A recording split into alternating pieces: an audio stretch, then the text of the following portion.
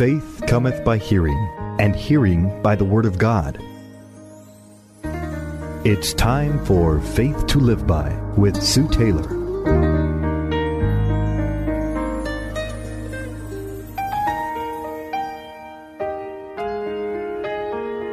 Thank you for joining me today on Faith to Live By. This is Sue Taylor. Yet the Lord longs to be gracious to you. He rises to show you compassion. For the Lord is a God of justice. Blessed are all who wait for Him. How many times do we find ourselves in the waiting room of God? For me personally, it seems often. But I've come to realize I have higher expectations from my Father, so therefore I will have to wait to see those expectations met, and it will be worth the wait. When we are waiting on God, we will have a choice to either walk the floor in impatience, wring our hands in an anxious state, worry about the results, or allow Him to work it all out in His time.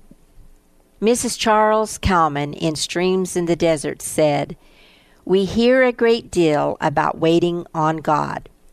There is, however, another side. When we wait on God, He is waiting until we are ready. When we wait for God, we are waiting until He is ready." There are some people who say, and many more who believe, that as soon as we meet all of the conditions, God will answer our prayers. They say that God lives in an eternal now. With Him there is no past and no future, and that if we could fulfill all that He requires in the way of obedience to His will, immediately our prayers would be answered. Now, while God lives in the eternal now, He works out His purposes in time. A petition presented to God is like a seed dropped in the ground. Forces above and beyond our control must work upon it till true fruition of the answer is given. God is, beloved, the author of time, and He uses time to further and to strengthen our faith. So whether we are waiting on God or for God, given enough time, He will answer our prayers. I personally want to choose to wait with God. When we wait with God, we have more rest because we are allowing Him time to work it out. He ushers me to the altar to pray. He urges me in spirit to have faith and to confess His promises. Waiting with God means that I won't murmur or complain about how long it is taking for my petition to be granted, because you see, I am a partner with God and I can trust Him to bring about the answer that I need.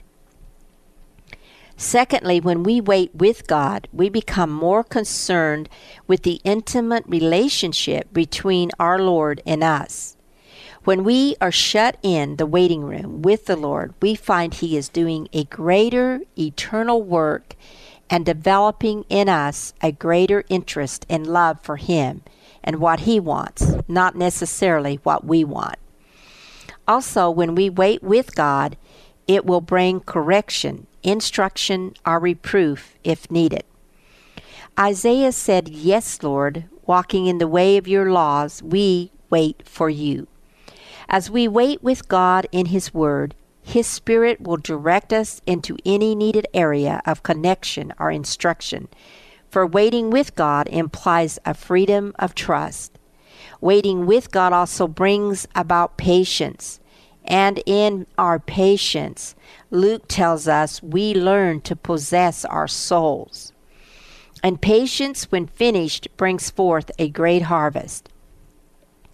James tells us, "Be patient, then, brothers, until the Lord's coming. See how the farmer waits for the Lord to yield its valuable crop, and how patient He is for the autumn and spring rains. And patience makes us more mature and complete. It is a great thing to wait with God for whatever we are asking Him for. As we wait with God, He will give us the courage we need and the strength we ask for.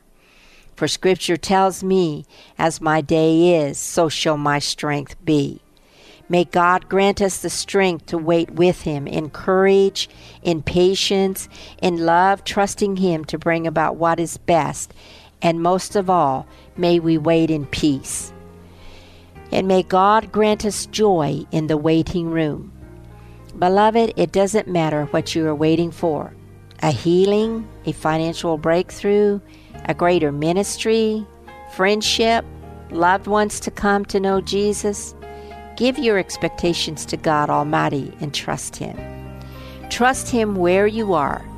Waiting is not passive, but it is active. It takes faith to wait with God and to let Him take the time needed.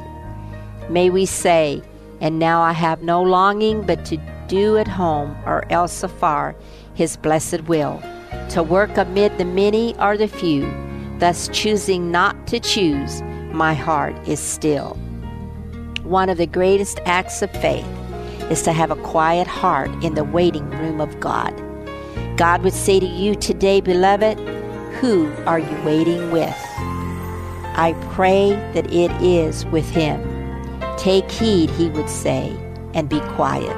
Do not fear or be faint-hearted. Be still and know that I am God.